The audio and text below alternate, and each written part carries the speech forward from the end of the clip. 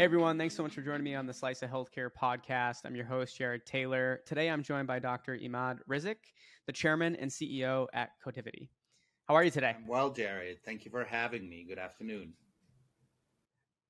Excited for us to chat. We were just saying you're the first Egyptian we've had on the Slice of Healthcare podcast, and you were telling me you're usually the first Egyptian on a lot of things. So I thought that was pretty funny. It's a combination. It's a Mediterranean combination of Egyptian and Lebanese and that whole Mediterranean basin. But been here for a long time now. Well, we're excited to have you on the podcast to talk about a few things. We're going to kick things off, if it's okay, if you can tell the audience a little bit about your background, and then we will go into basically what our audience has really become accustomed to, the why, how, what of your company, and a couple questions that I have about the space that you're in. That'd be great. We're probably not going to spend a whole lot of time on the background. There are more important things to discuss, but I've been in the healthcare industry for a very long time, as you can see by my bio. I've been both on the provider side and on the payer side, and on the pharma side. So I have a good sort of 360 view of healthcare, understand the payer side of healthcare and how they need to work with providers, and just been in the healthcare space for over 25 years. Well, thank you for the quick intro. And you're right. Like, I just always ask that so the audience gets a sense of who you are, but they'll have links to you, and they can also learn some more about you from there. If we just skip that part, to be honest with you. Yeah, that's completely fine. They can have it. I mean, I'll sneak it in there, and if you can, it doesn't add much to it. If it's all right with you, Jared. Yeah, no, absolutely. We'll skip through it. It's just kind of like you're talking about yourself. Let's skip over to the why, how, what of Cotiviti, and then we'll go into some of the questions that we have today. So whenever you're ready, we'd love to kind of hear it from you, the why, how, and what of your company. Sure. Should we start with the why and how? That'd be great. What? So why? Healthcare, as you know, is a very complex industry. And when you think of healthcare, because it's so complex, I always like to think of it in terms of these 4 to 5 different verticals. One vertical is payment, the appropriate payment for services rendered, by payers to providers or a provider of services. The second one is risk assessment and risk stratification, understanding the level of risk and the risk burden, something that we've become very all accustomed to over the past couple of years with COVID. Third pillar is quality. And what is the quality of care? We also we hear a lot about that. How do you measure the quality of care and the quality of care that's rendered? Fourth pillar, which is a little bit tied to the fifth, is really reaching out to the consumers, making sure that you're engaging your consumer, engaging the patient or engaging the member, depending on who's actually engaging you.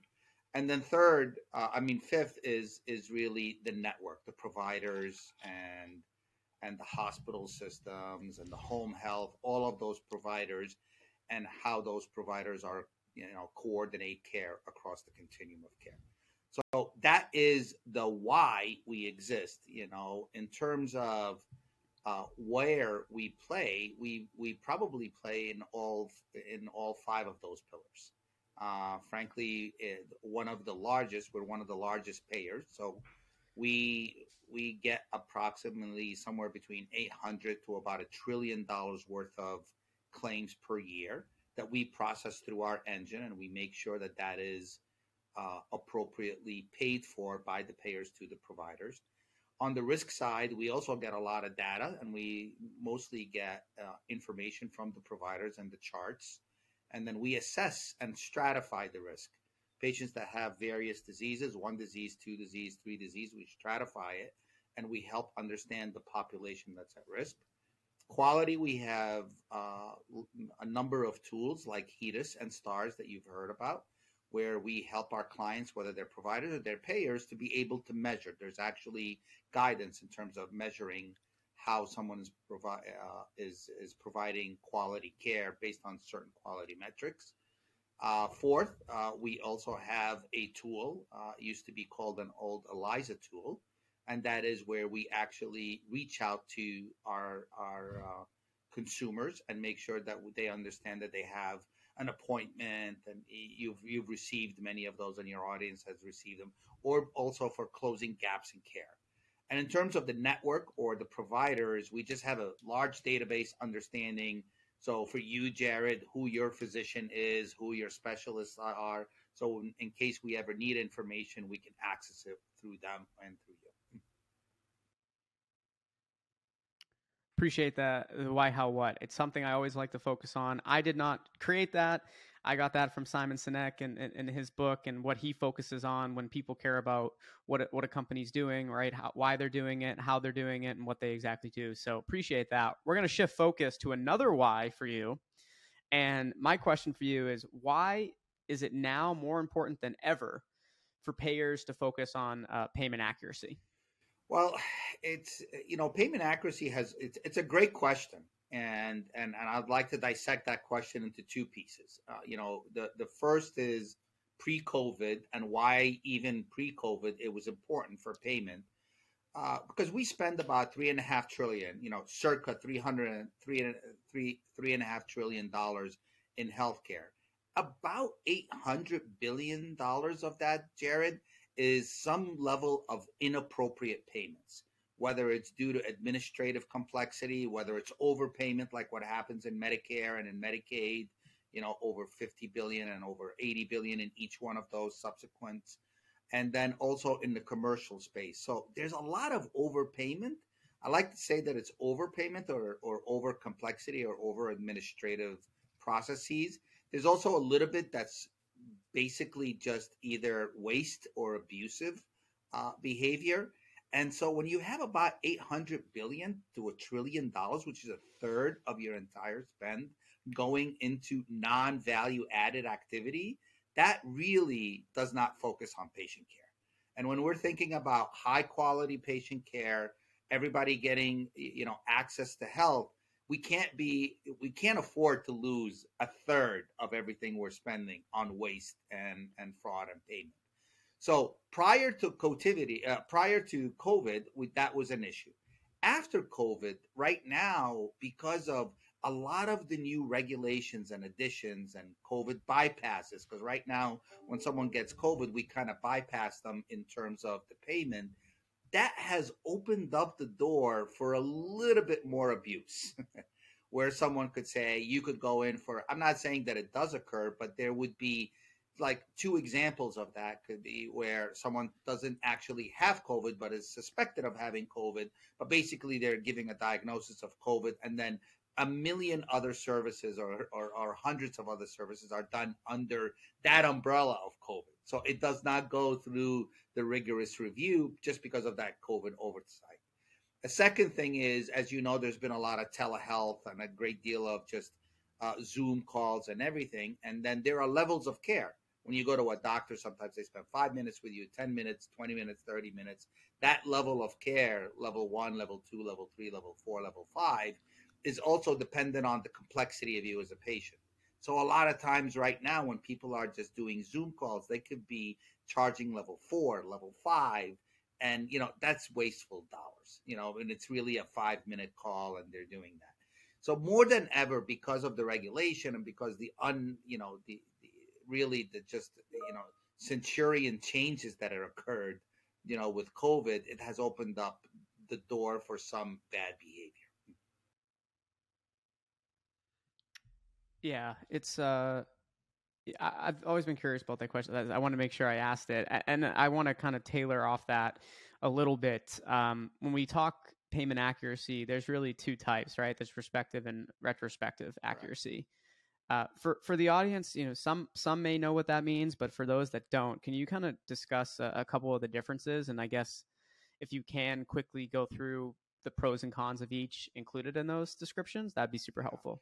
You ask very big questions and you want very small answers. I know. I'm sorry. No, don't be sorry. They're very big, so it's sometimes a little bit hard to kind of shrink them down into sound bites, but you have to.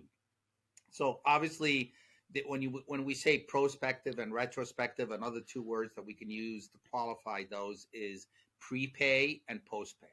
So prepay means that we review the claim and make sure that the claim is accurate prior to the payment to the provider by the payer. Postpay is that you already have paid it, but then receive data after the services were rendered and after the payment that makes you, like, whether it's eligibility or specific services that you want to verify did occur, and then you actually go back and recover the extra amount that was paid. Does that make sense? So that's the definitional prepay and postpay.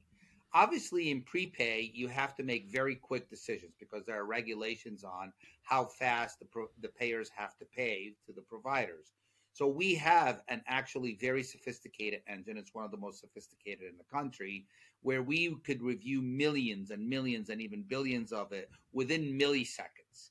And it's about, hundreds of millions of different code lines that we have to review, that we leverage AI, we leverage natural language processing, very sophisticated systems where we get all of this, and we basically, through algorithmic looks and understanding, we could verify whether or not some care did occur and that we're paying appropriately with about 99% accuracy. I mean, this has been fully proven.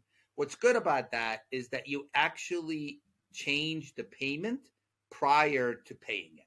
So in other words, a claim comes in, it's for $10,000. It is adjusted to $9,500.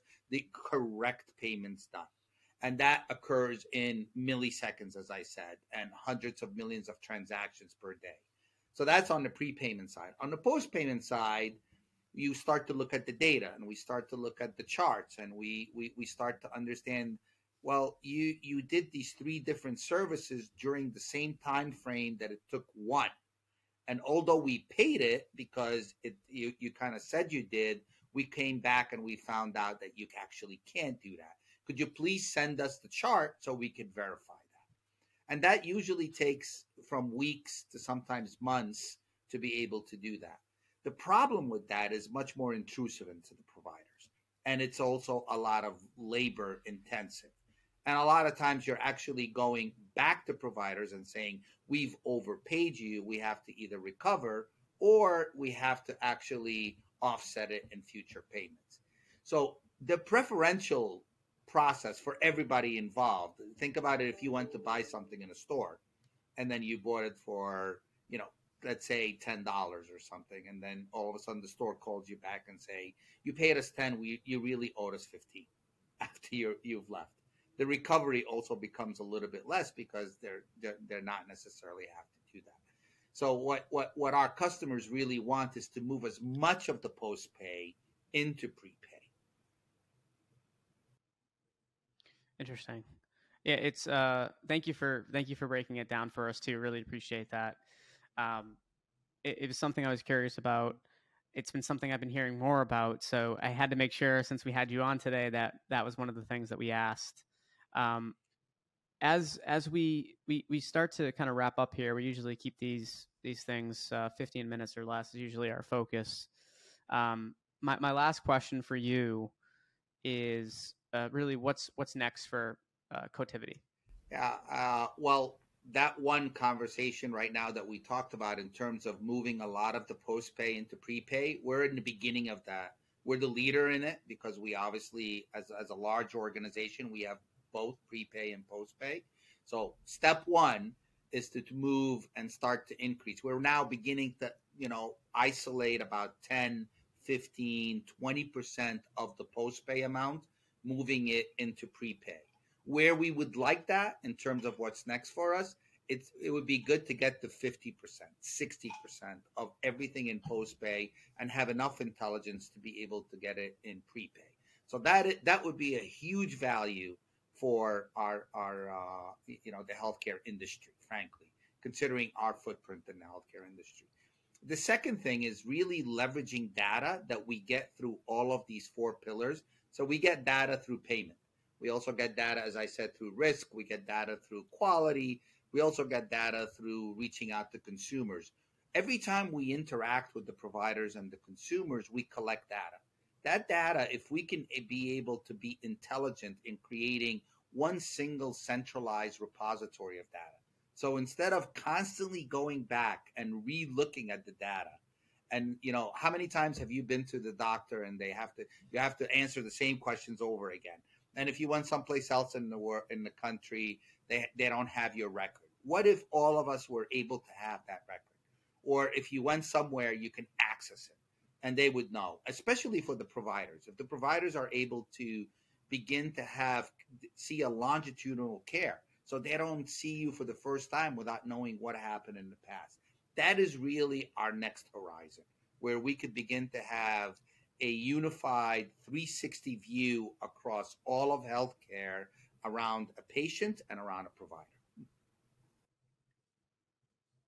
Well, I want to thank you once again for joining me on the Slice of Healthcare podcast today. Hopefully we can have you or someone else on the team on again in the near future, but appreciate your time today and can't wait to continue the conversation. I really enjoyed our time today, Jared. I hope it was succinct enough for your listeners, and I appreciate the time, and I hope you have a great afternoon.